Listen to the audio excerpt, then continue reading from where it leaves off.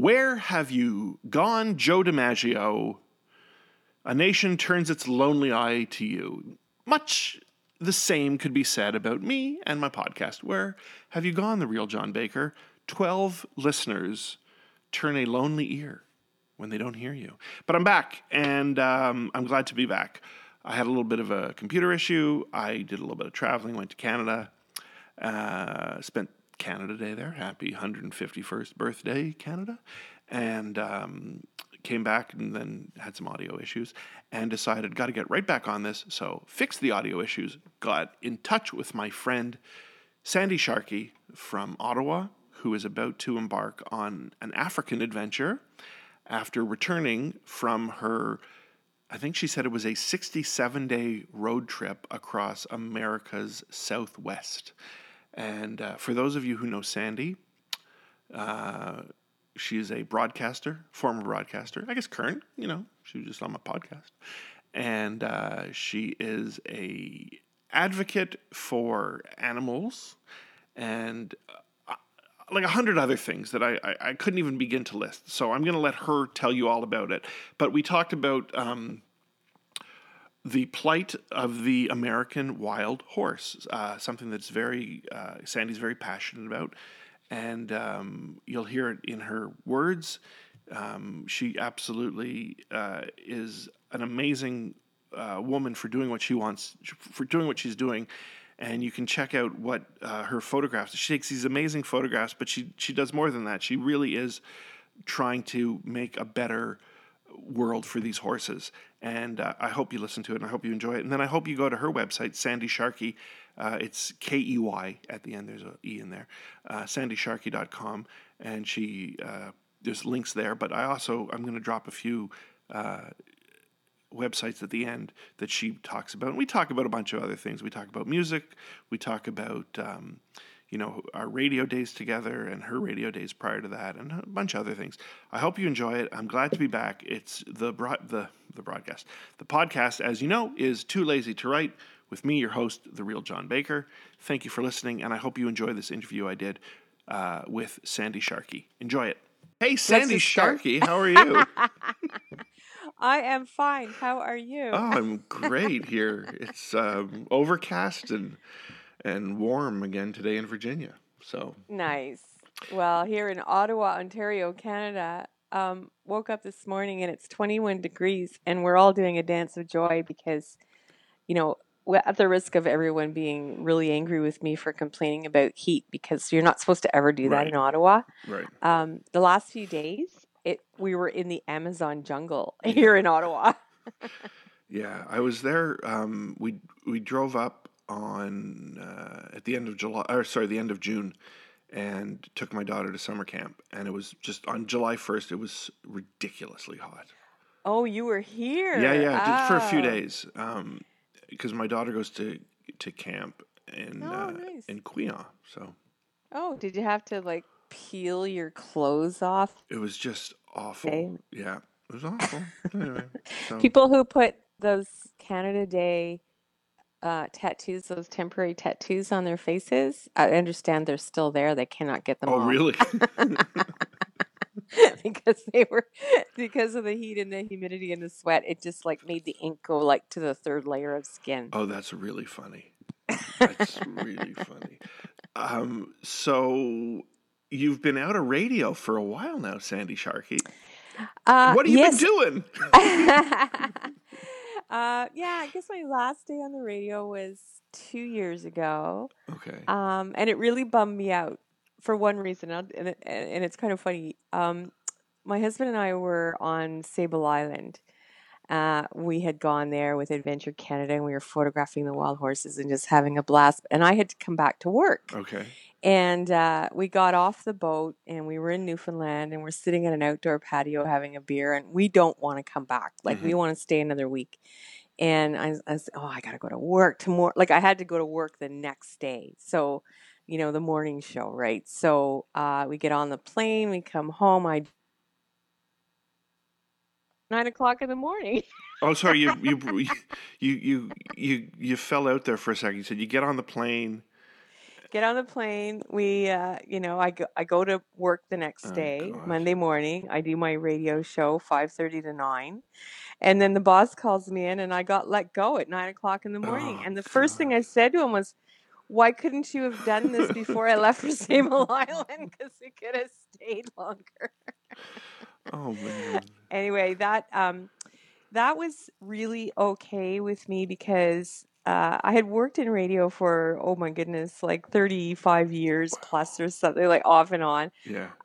And I knew that I was headed into a different direction anyway. Like for years, like concurrently with being a radio announcer, I was honing my passion for photography. Right. So, I started photographing animals in nature because that's what, you just photograph what you love, right? Right. And eventually I started to learn about wild horses to the point where I did a lot of intel, met a lot of connections, and started realizing that wild horses were going to be pretty much my sole subject that I photographed. And the reason that I chose wild horses was because if you've ever seen a wild horse, and I might as well ask you, have you, John, seen a wild horse? Honestly, I think I only saw when we were in Iceland and I was on a bus and we were on a bus tour and they sort of just pointed them out. I never have seen them though, no.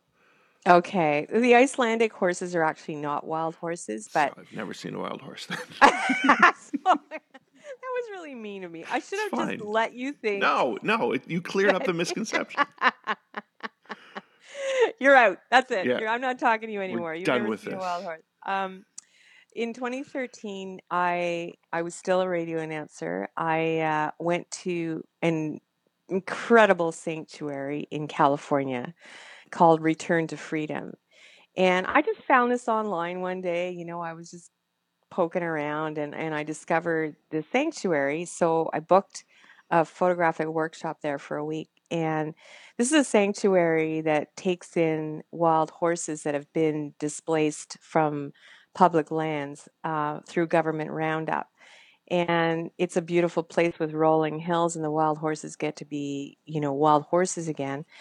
And I just went with the idea of photographing these horses. Well, once I was there, I realized this is an extremely complicated, serious, deep issue that's facing wild horses. So I thought, okay, what can I do? I'm a Canadian. The issues are also taking place here in Alberta on a smaller scale, of course, but throughout the American Southwest, there's a war on America's wild horses right now. And through photography and spreading the word and thinking, okay, what can I do?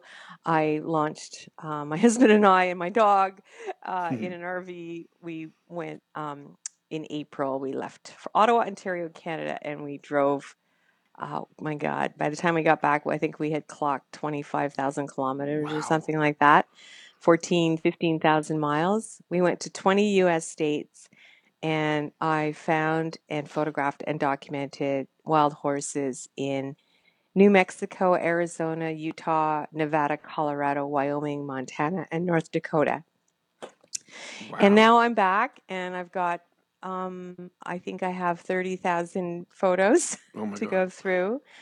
And my plan is over the next little while to just put together not only photos, because, yeah, it's nice to have nice pictures of wild horses, but the story behind these horses is what I want people to know about more than anything. And I want people to know how much trouble they're in right now. Does the trouble come from developing? Like, is it? I don't know. I'm talking out my ass here. Right? I don't know. But like, is it like the pipeline, for example? Is that something that would affect the horses? That's all of the different there's a lot of different stakeholders that affect the wild horses. Certainly the oil industry, the energy industry, but the prime target for wild horses is actually the American government, if you can believe it. And the reason is these horses are deemed as competition for grazing on public lands. And there is no science whatsoever to back up that the horses do, excuse me, any damage to the rangeland. It's kind of complicated, but I can summarize it for you in a way, hopefully that's clear. The horses, enjoyed freedom in the 50s and the 60s. The horses had been brought over by the Spanish people in the 1500s. These specific sort of Spanish riding horses that eventually, over the years, they broke away, got free, formed their own herds. There were also horses from the First Nations people, and essentially what happened was horses are very sturdy, strong survivors. They can figure things out. So pockets of wild horses roamed all over the American Southwest, thousands and thousands and thousands of them in different areas, mostly the states that I just mentioned that we went to. So then what happened was ranchers and cowboys and cattlemen decided that this was a source of income for them to round up the horses and sell them to dog food. Oh, God. And that was in the 50s and the 60s. And this became a huge source of income for these people. They were called Mustangers. In fact, there's a movie called The Misfits with Marilyn Monroe and Clark Gable. Yeah. And Clark Gable is a Mustanger. So, just to put things into perspective a little bit, if anybody wanted to, watch that film or had seen that film, they know what I'm talking about. Mm-hmm. So there was money to be made, if you can believe it, rounding up these incredible symbols of freedom of the West and sending them off to dog food. So what happened was a woman who worked in a ranch, actually, she started seeing how horrific this was. Her name was Velma Johnston, and she got the nickname of Wild Horse Annie. And she had polio, and she was a woman who, was just a little tiny thing that was crippled. And she started a letter writing campaign, and she started making all kinds of noise that this is wrong. We need to respect our wild horses. At that point, the wild horses were down to something like 25,000 horses. There had been, 500,000, because they were being slaughtered. And in 1971, the U.S. Congress passed an act, the Wild Horse and Burro Act, to protect these horses and wild burros as well. It was actually Richard Nixon that signed off on it, if you can believe it. One of the good things that he did. So essentially, the horses were protected by the American government. Oh. Okay. But then what they did is they handed the wild horse file to the one agency that would be the worst agency you can give the file to. It was the Bureau of Land Management. And the Bureau of Land Management exists to figure out how are we going to have all of the different stakeholders use our public lands. But they have always, always been, number one priority was the cattlemen and the ranchers. Mm-hmm. So now they've been tasked with protecting the wild horses, but also appeasing the people that want them gone. Mm-hmm. So the cattlemen and the ranchers, they lease the public lands for their cattle to graze. So it costs them next to nothing. They don't own the land. It's public land. It costs them a pittance to have their cattle grazing on that land, but that's been going on forever. And they don't like the wild horses. They want them gone. So the Bureau of Land Management created these things called appropriate management levels of wild horses on different management areas. So let's say there's a section of Nevada called the Pine Nut Wild Horse Management Area. It's all very government speak, right? Yeah. They will deem that in that section, the wild horses now have a finite area that they're allowed to be, and they're not allowed to exceed a number they just pull out of their butts, really. 127 horses. That's it. They're not allowed to exceed that. Per whatever hectare or whatever the measurement is or the space they've allotted them.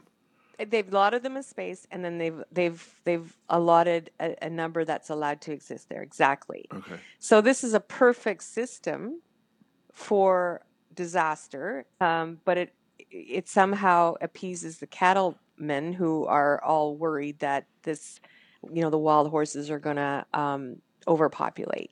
and be too much competition for their cattle. So because the Bureau of Land Management created this finite system for wild horses, whenever they feel that there are too many horses, because horses breed and they have foals in the spring.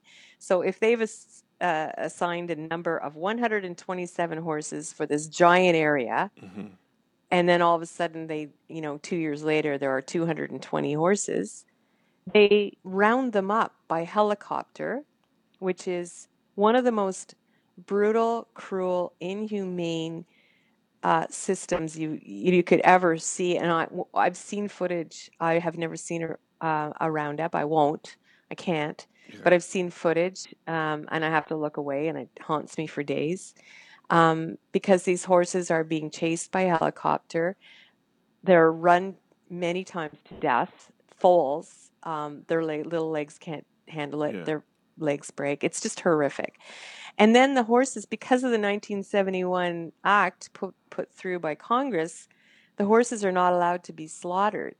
So, because they're protected. So then they put them in these holding facilities, which are these giant areas where the horses are in these rounded up, sort of, I don't even know how you describe them. I actually went to visit one and I was horrified, but that's another story. But so they languish out in the hot sun in these holding facilities where they're just stockpiled. These wild horses are just stockpiled there.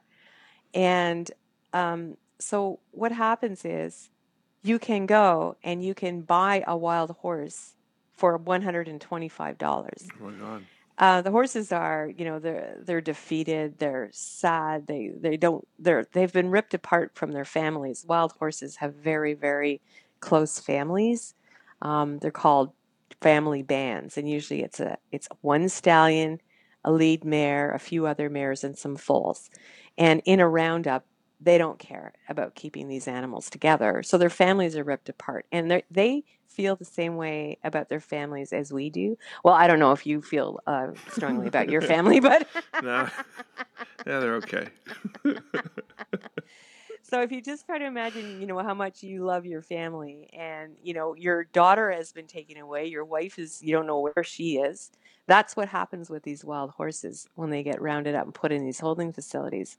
So someone can go and get a wild horse for $125. Well, what's been happening is, first of all, there's too many wild horses in holding facilities. I think there are something like 60,000 wild horses now in holding facilities. Oh my God. And what I should mention that's really important in this whole crazy story is that there are only something like 45,000 wild horses still free. There are more horses in holding facilities than there are free. And on these public lands, there are 19 million cattle. So, there's about 50,000 wild horses and 19 million cattle. So the BLM is completely 100%, in favor of the cattle and the ranching on the public lands. Yeah. The wild horses lose. Why do the wild horses lose? Because they're not a source of revenue. Right. So the horrific thing that's been happening is, besides the roundups and the people of, the United States being very vocal, please leave our wild horses alone. Kill buyers are buying these horses for $125. They're going and they're filling out all the paperwork and they're saying, oh yes, I'm adopting this Mustang for my kid and it's fantastic and I'm going to train this horse. And the horse ends up at a livestock auction and goes to slaughter. So the wild horses are going through a different pipeline to be slaughtered. And once the BLM allows someone to adopt, I use that term loosely, a wild horse for $125, they no longer have it under their protection. So then it's going to slaughter. And what are they're getting the money, obviously, on the other end when they slaughter it, because it would go towards meat or towards dog food. The ranchers that want the horses gone, they have worked out this beautiful system. Because when you go back to the 50s and 60s with the Mustangers, Well, when the 1971 Act came in, the Mustangers were peeved because that was a huge source of income. The Mustangers and the ranchers and the cattlemen all worked together. So when the act came in, they thought, well, they were angry as hell. So now what's happened is the contracts for the roundups themselves with the helicopters and the holding facilities all go back to these ranchers. So it's become a multi-million-dollar industry that they now, instead of, going out and corralling these horses and sending them off to dog food, they can't do that anymore. Now they are being the same people, and it's over generations. So the sons and the cousins and it's all the same people. Now are getting the contracts for the roundups. They're getting the contracts for the holding facilities. It costs the American taxpayer millions and millions and millions of dollars to keep these horses in these holding facilities. And who's getting the money? The ranchers. The ranchers. Wow. And cattle. So it's all, the term follow the money. It couldn't be any better applied than the issues that are facing wild horses. So through your beautiful photography, I have to say. Thank you. You're highlighting the plight, I guess, the beauty and the plight of the wild horse. And what can people do? Well, that's a good question. And I'm really glad you asked it, because right now is so crucial. The time is so crucial right now because Donald Trump, the two words that wreak havoc, on everything he touches. Basically, there are different budgets that are going through, et cetera. Excuse me. The Secretary of the Interior, Ryan Zinke. Actually, no. He's the Secretary of the Interior. Sorry. This week he could be Secretary of the Interior. Yeah. When is this running? Yeah. I mean, next week it could be Kid Rock, for fuck's sake.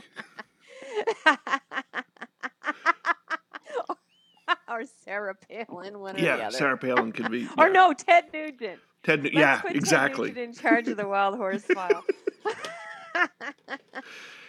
Yeah. So Ryan Zinke is absolutely a gazillion% on the side of the ranchers. Really? Oh my God. All you have to do is Google Ryan Zinke, and he is connected to every single organization in the United States, which is anti-everything, anti-wild animal, so very much he's in bed with that whole industry. So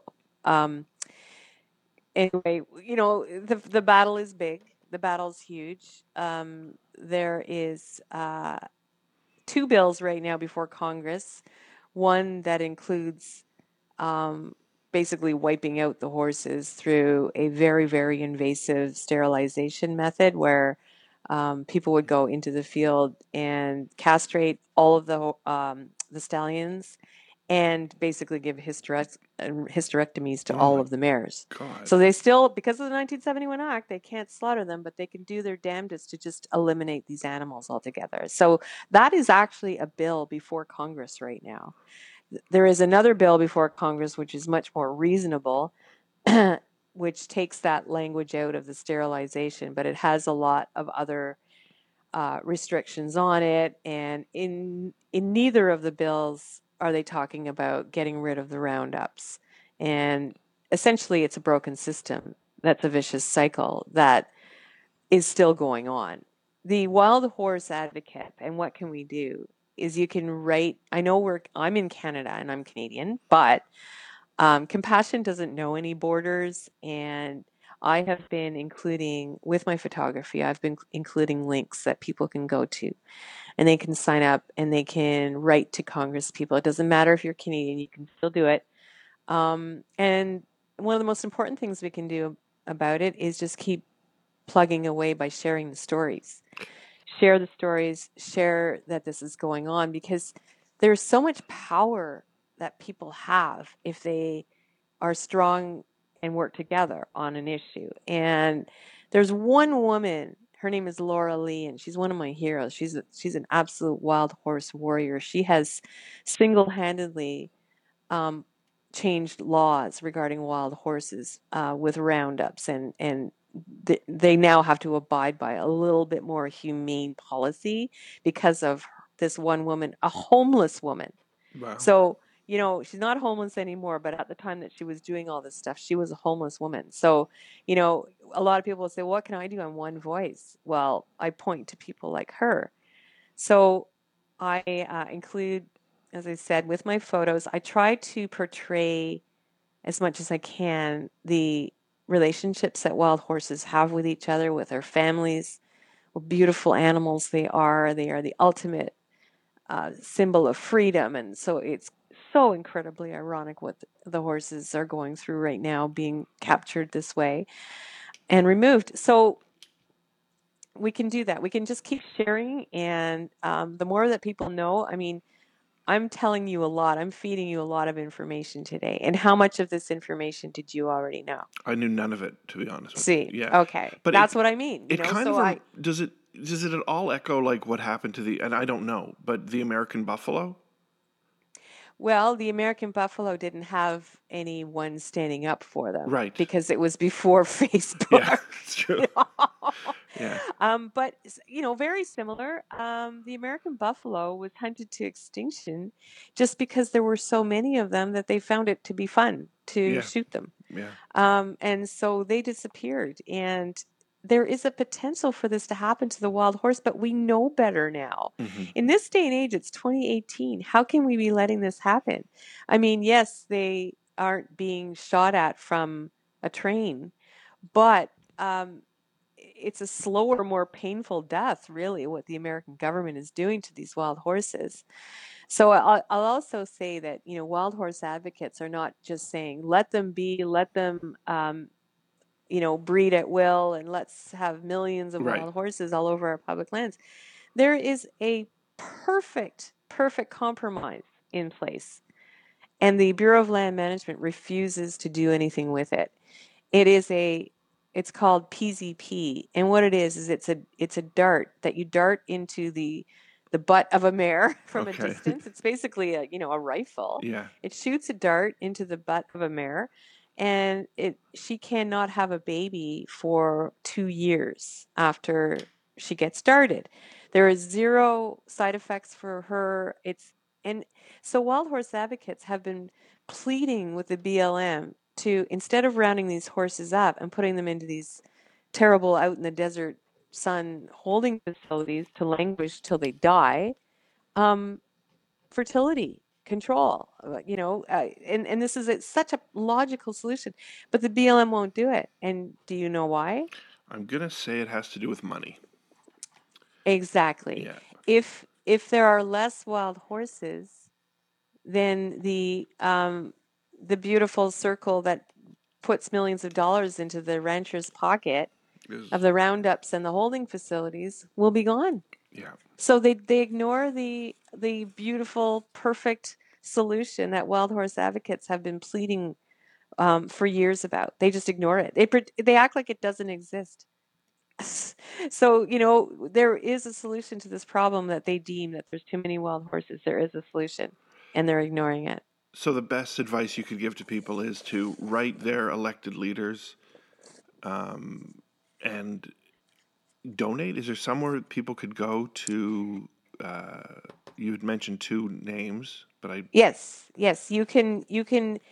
This is a really important organization. It was started by Laura Lee, who, as I mentioned a few moments ago, was the homeless woman. Mm-hmm. Okay, and she's now the number 1 wild horse warrior in the United States. And the organization that she created is called Wild Horse Education. So wildhorseeducation.org. Okay. All of the issues that are facing wild horses are on there, and all the important links to where you can get your voice heard, sign up, talk to your congressman. There are 2, wildhorseeducation.org and AmericanWildHorseCampaign.com. And once you get to those 2 organizations online, everything is out there, laid out for you. It's all there. And your own photography is, do you have a website, I'm guessing? Yes, my website is my name, With an E, sandysharkey.com. with an E, right? Sharkey with an E, Yeah. yes, EY. Wow, it wasn't taken, Uh, huh? I know. It's Unbelievable. really bizarre. I know people still laugh at my name and they think that it was a made up name because I was a radio announcer, and often radio announcers have Yeah. made up names. And I would have to pull out my driver's license like, no, it's my real name. Look, Sandy Sharkey. I when I first started at Magic in Ottawa, Saul, you remember Saul Jacobson? Yeah. Saul was on the air, and my aunt asked me if that was his real name. And I remember saying, no, his real name is like, Jerry O'Malley, but he wanted to go after that middle-aged Jewish woman market. Really? So, I so didn't even know that. he chose the most Jewish-sounding name. Of course it's his real name. Fucking radio guy would change their name to, a That's hilarious. lot of lonely Jewish women at home on middays. I'm going to get them. Everything you love so deeply. I don't know if you could say that about your husband, but he's still asleep, so okay. I can say whatever I want about him. But you have your passion for your music, and in like a small way, you helped bring U2 to Ottawa that one time a few years ago. And and then I would see you at the festivals or cons. I actually thought I saw you at Shania Twain taking pictures, but it was a lookalike. I have a doppelganger. Yeah. Well, I mean, she was blonde and had a camera in front of her face, so I just figured it was you. But you're not. Well, these days it's mostly horses, and I mean, I still absolutely adore live music. And you know what?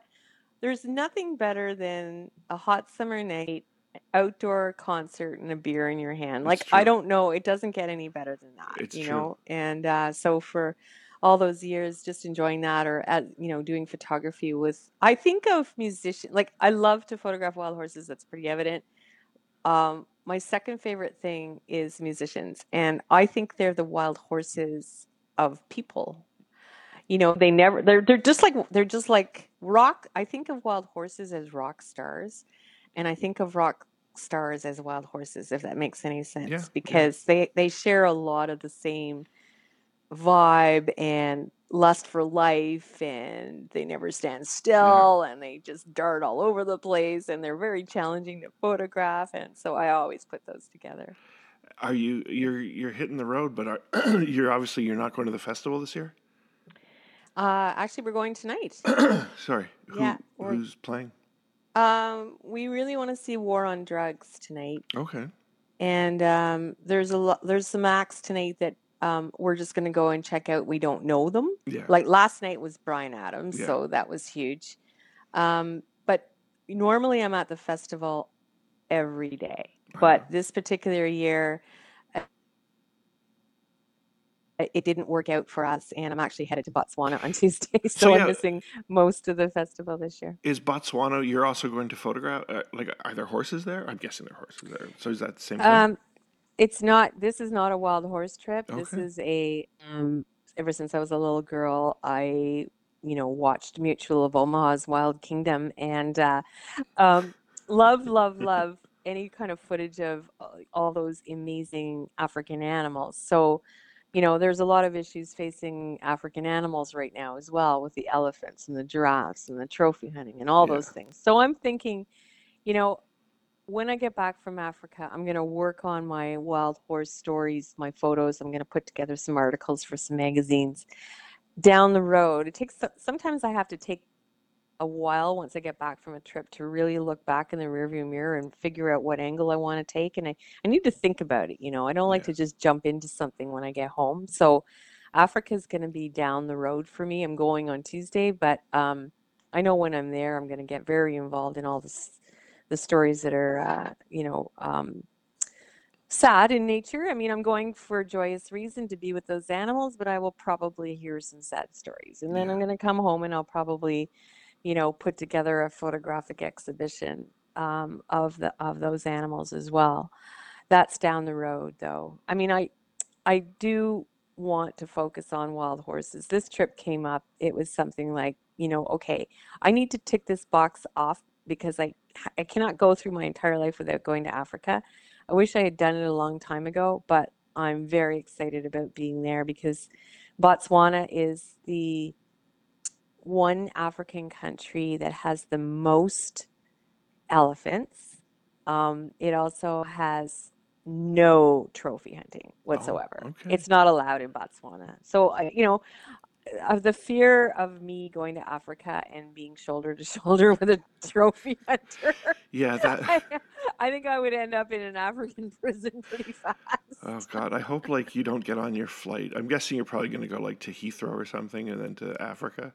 I, Frankfurt, okay, actually. Frankfurt. I hope like for that last stretch, you're not sitting next to some guys like, oh yes, it's been my fantasy for years to fell a rhino. I don't know. Oh, I jeez. don't even know what voice I'm doing. I was trying to figure that out too. I'm not sure what accent that is exactly. I don't know.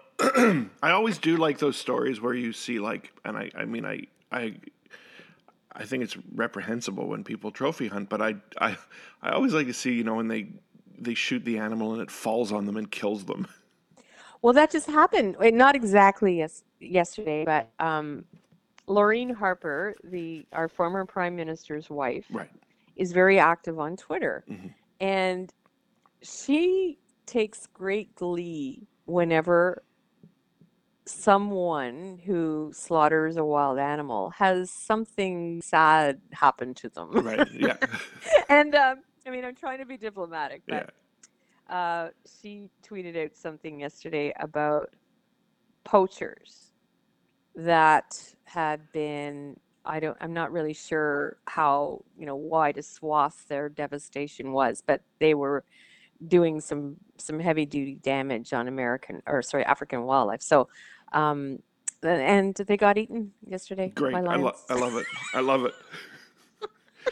Like when that dude, the dentist, killed Cecil the lion, Oh yeah, and then yeah. everybody was protesting in front of his practice and wherever he was Mm, from. Oh, I'm sorry. I don't no, care. no. I don't know how you. This is something that always makes me curious. And no one will ever have the answer to this, but you're a little kid, and little kids tend to gravitate towards animals. They just like being around them. They have all this wide-eyed Yeah. curiosity, and they have dogs and cats, and they tend to just like it's in their nature to love animals. So what turns a little kid Yeah. I don't know. into a bloodthirsty trophy hunter that just wants to, you know, I don't know, show off their machismo Yeah. by having a head on their wall? Like, what went awry with that kid? Yeah. That's what I always wonder. I don't know.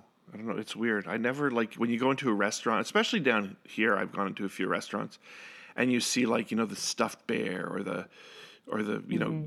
deer head mount. It's like, ugh, I don't want to eat here now. Yeah, I know. I was in a restaurant here in Ottawa a couple of years ago. I talked to the manager about it. It's a chain, Yeah. Montana's, Yeah. it's a chain of restaurants, and there was a leg hold trap on Oh, the wall.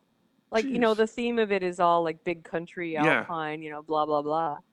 And oh, okay, so on the wall as a work of art, a piece of art, is one of the most brutal things that has ever been invented by mankind, to have a slow suffering death Yeah. by an animal. So I was like, oh, okay, well that's pleasant as I'm sitting here eating my salad, Yeah.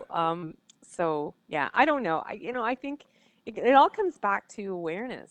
I think Yeah. a lot of people just need to know this kind of stuff, and I don't go through my life being miserable and focusing on negativity. I don't. One of the reasons that I'm doing this, the philanthropy with wild horses, is I'm showing off their beauty as much as I can, because I figure that is going to spread the word more than if I show footage of horrific roundups. Right. I'm not going to do that. I'm trying to go the positive route with, Yeah. look at how beautiful this animal is, and encourage people to hop in their car, go on a road trip, get on a plane, go to where the wild horses are. Because once you see them in real life, it can change your life Yeah. to see wild horses in real life. So, I have already had some people follow my advice and go out to Alberta and fly to Calgary, rent a car. Within 90 minutes, you're in the Alberta foothills with wild horses. It's Now, that easy. are they friendly? Will they come to you? Wild horses are generally, they don't give a crap about you and Okay, ignore you. great. No, that's So, what they do is they're very curious about people. uh-huh. And sometimes when you see a wild horse or a wild horse family band, let's say there's 7 wild horses together and they're up on a ridge or something. So, I'll approach, I know how to, keep my body language extremely calm. I have my body language in such a way that I'm acting like I don't care that they're there either. Okay. I walk sort of not toward, never directly towards, always just kind of on an angle, like, stop, look at the sun, check out my camera, have an apple, like just be Yeah. so calm.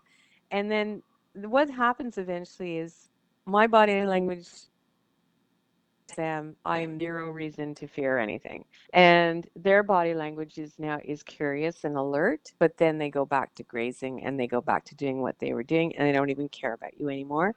And that's pretty much the way that you approach wild horses. And that's how you can get some, great photography. When they start doing what they're normally doing and ignoring you, then you get some incredible photography because then you get their interactions with each other. They groom each other. They teach each other lessons. The stallion figures that his foal is a little bit too far away from the family band. He goes over and he nips him on the butt and sends him back. Oh, This kind of thing. It goes on. And then one of the things that wild horse photographers love is when there's a battle between stallions. And a stallion that has earned the right to have mares and foals, he then has to keep protecting them like forever. okay. He has to protect them. So a bachelor stallion is a stallion that does not have a family, and they do is walk around looking for a family to steal. Oh, And so when you see photos of 2 stallions battling with each other, that is, a defending stallion who has now been, kind of confronted by a bachelor. And then that scuffle can look extremely dramatic and it makes for great photography. But one of the coolest things is that it lasts about 20 seconds. Like it's oh. just boom, it's over, and then Bachelor Boy most of the time loses and off he goes. Sometimes he wins though.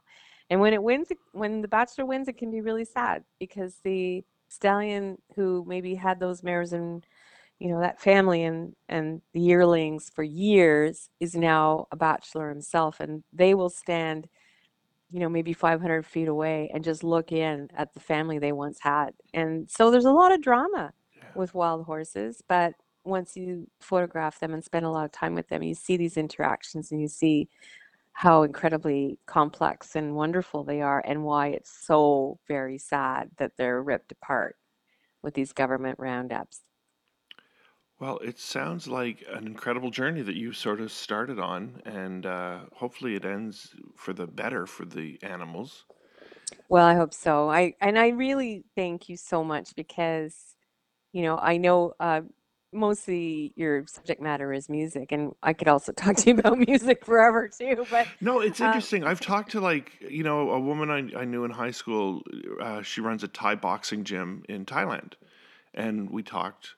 So oh, cool. I mean, my last few ones have been music, just because I kind of got lucky and people said yes, they would they would do the show. But I talk to anybody with a great story, and you certainly have Oh, thanks. have qualified for that. Like, I could have just focused on like radio though for you. Like, you have so many different stories, right? Like, you're not just one.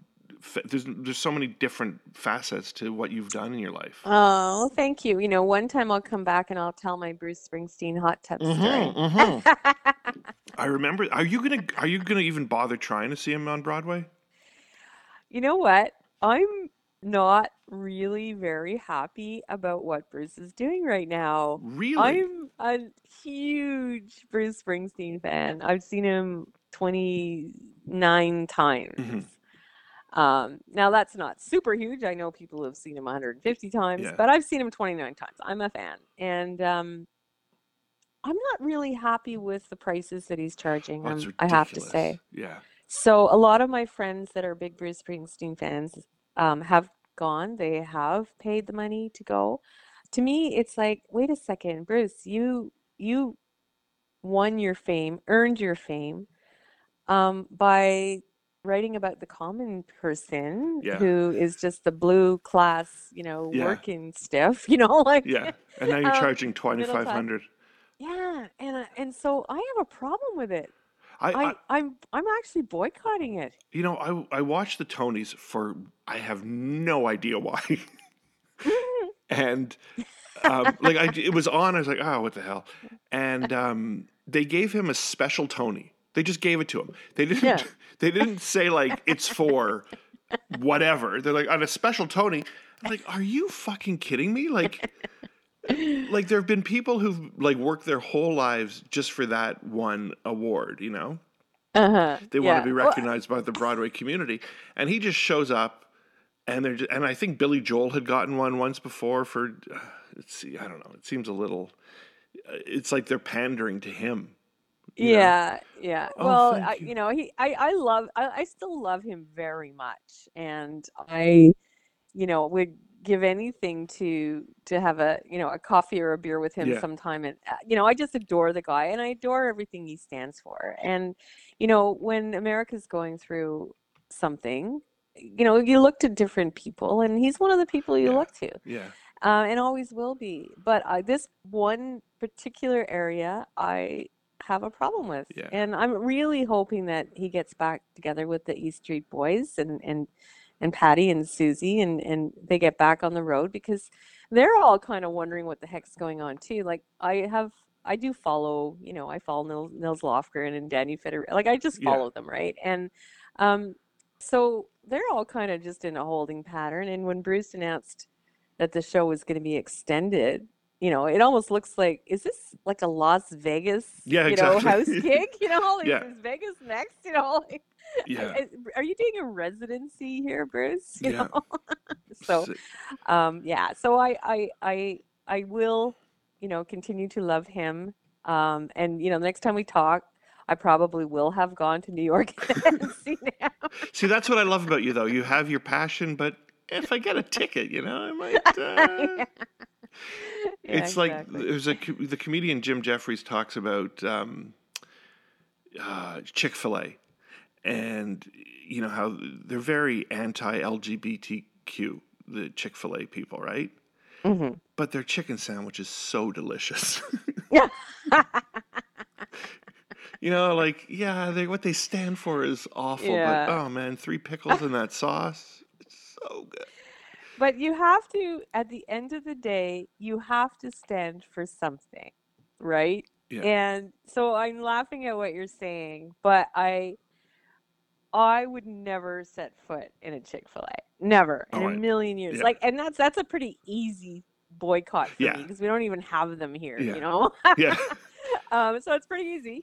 But I Well, think if you go through your life without standing for something, then it's almost like a wasted opportunity. but so correct me What if do I'm. you stand? Is there one thing that you Oh just God, will not do because you boycott? Your passion is so strong that you will not do blank. I'm sure there is. I can't think of it off the top of my head. So clearly, I don't know. Maybe there isn't something. Okay, well, I just don't know. email me when you Yeah. think of it. But I was going to say, and if you don't want me to put this on, I'll edit it out. But am I not wrong in thinking you would not voice commercials for furriers? Oh yeah, you're exactly right. I got into a huge battle. Actually, I got into several battles now that I think about it. Tell me. With a salesperson when I was writing radio commercials, and the salesperson was actually one of my best friends. So we had this fantastic rapport where, he would go out and sell a client radio advertising, and then I would write the commercial. Hmm.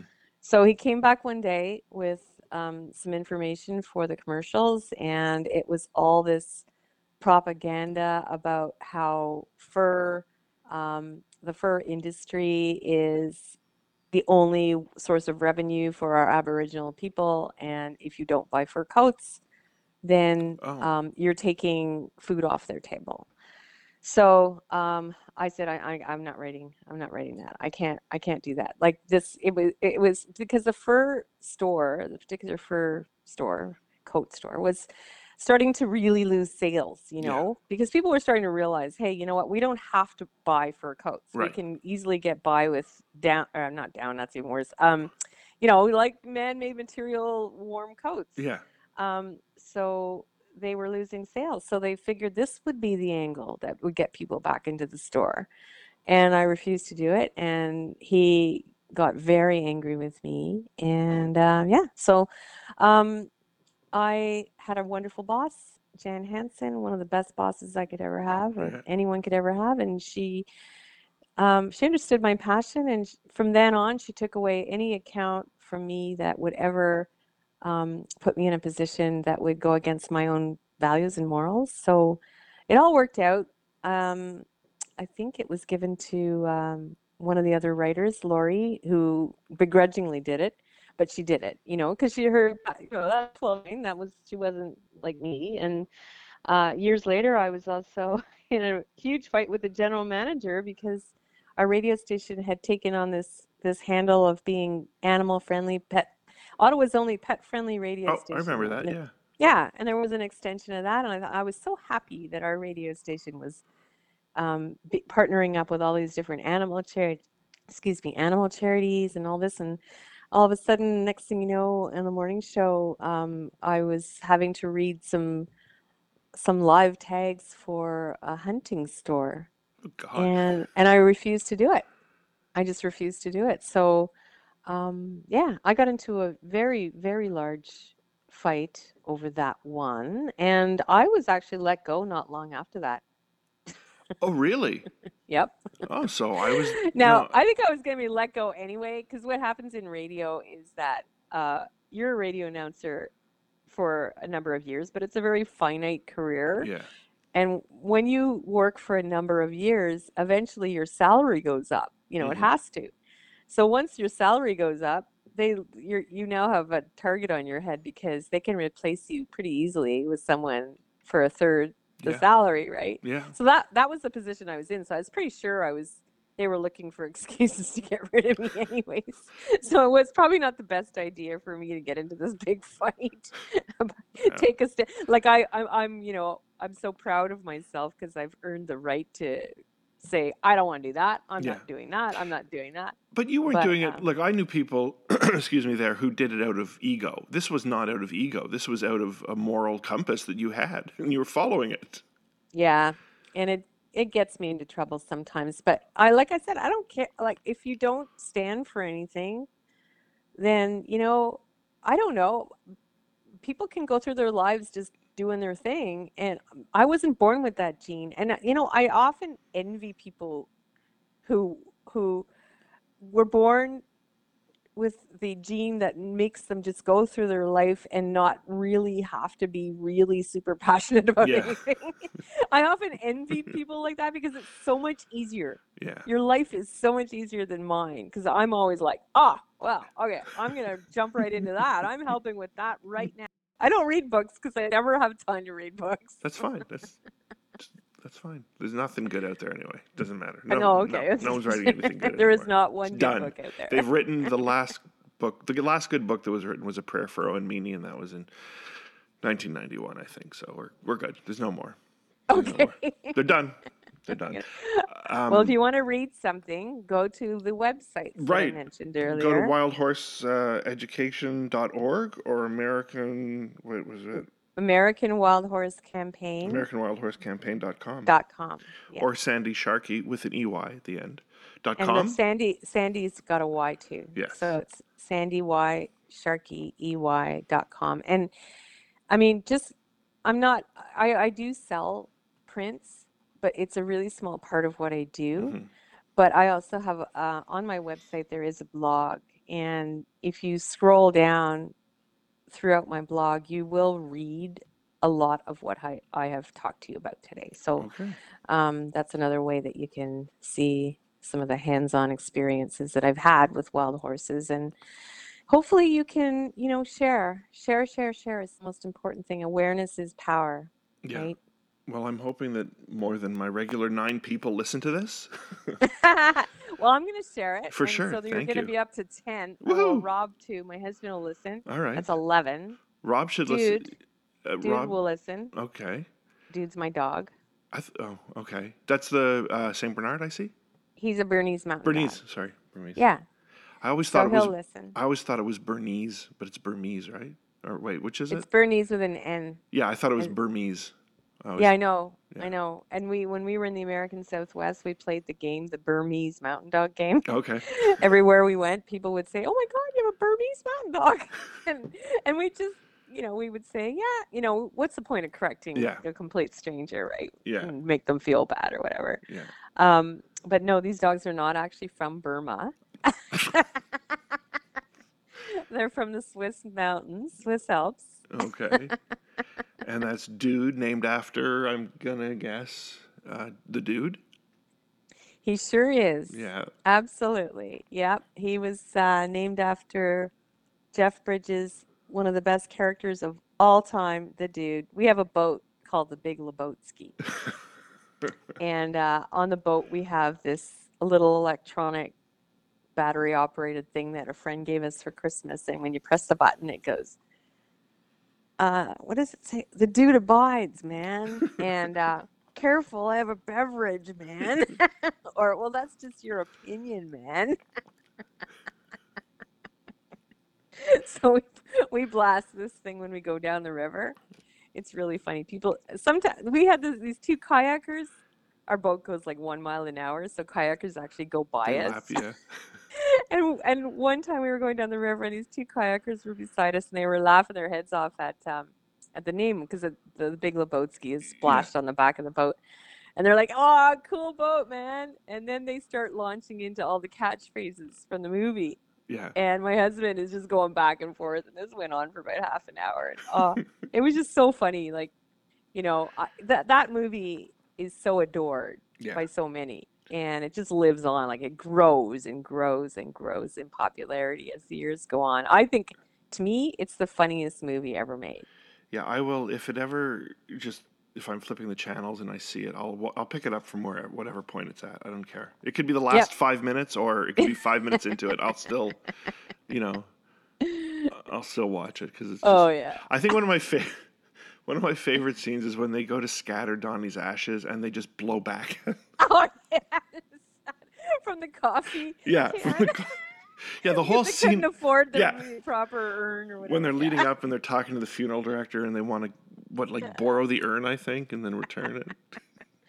Well, to give you an idea of how much my husband loves the Big Lebowski, so the opening scene, Jeff Bridges is at Ralph's buying a quart of milk or a pint of milk, and he's writing a check for it, right? Yeah. So we're out in the American Southwest. We're in California. Rob sees a Ralph's, and he has to go in and get a Ralph's card. So now, he flashes his Ralph's card to everybody he knows, and people are like, "What the heck?" It's a grocery store bonus points card. And this is my husband's most prized possession is his Ralph's card. Oh, God. Okay, we're going to end it on that, on the Lebowski. Okay. All right, the Big Lebowski. Thank you so much for this. Like I said, always one of my favorite people in radio. One of my favorite people. You're so nice. I miss having you around. I love seeing you at Blues Fest all the time. Fun. Well, we'll do this when you get back from Botswana, if that's okay, so we can talk some more. Absolutely. And maybe I'll have some stories to tell you. I'm going to see Joe Jackson in a couple of weeks in Harrisburg, PA. So nice. See how that goes. It should be a good show. That's fantastic. He's amazing. Well, enjoy. And thanks again for giving me a little bit of help with my awareness campaign with the wild horses. I really appreciate that. And hopefully we will see each other in person again sometime. But I will give you a shout when I get back from Botswana. Great. I look forward to it. Have safe travels to you and to Rob. And, thank you. We'll talk soon, Sandy. Thank you. Okay. Thanks so much, John. Okay. Take care. You too. Bye-bye. Bye. That was it. That was Sandy talking to me for close to an hour about a lot of things. Most importantly, the central message of that was all about the wild horses in America and in Canada as well. But a couple of things she mentioned were she kept on using the three-letter acronym BLM. That was Bureau of Land Management. I should have maybe said that at the beginning, and I didn't, so I hope that's okay that I cleared that up. And the websites, again, it's sandysharkey.com and it's sharkykey.com, and wildhorseeducation.org, and AmericanWildHorseCampaign.com. wildhorseeducation.org, AmericanWildHorseCampaign.com. And that was, again, my interview with Sandy. Maybe I'll get in touch with her again, and we'll talk about Springsteen in the hot tub, because it's a thing. I've heard the story before, and it's great. All of her stories are great, and she's an enjoyable person to talk to. So I hope you enjoyed it. Thanks for listening again. It's toolazytowrite.com. That's the website. The podcast you're listening to, it's available on iTunes, on Google Play. You can follow me on Twitter at @TheRealJohnBaker, and there's no H in that because that would be Shahan. And I don't know who I'm going to be talking to next.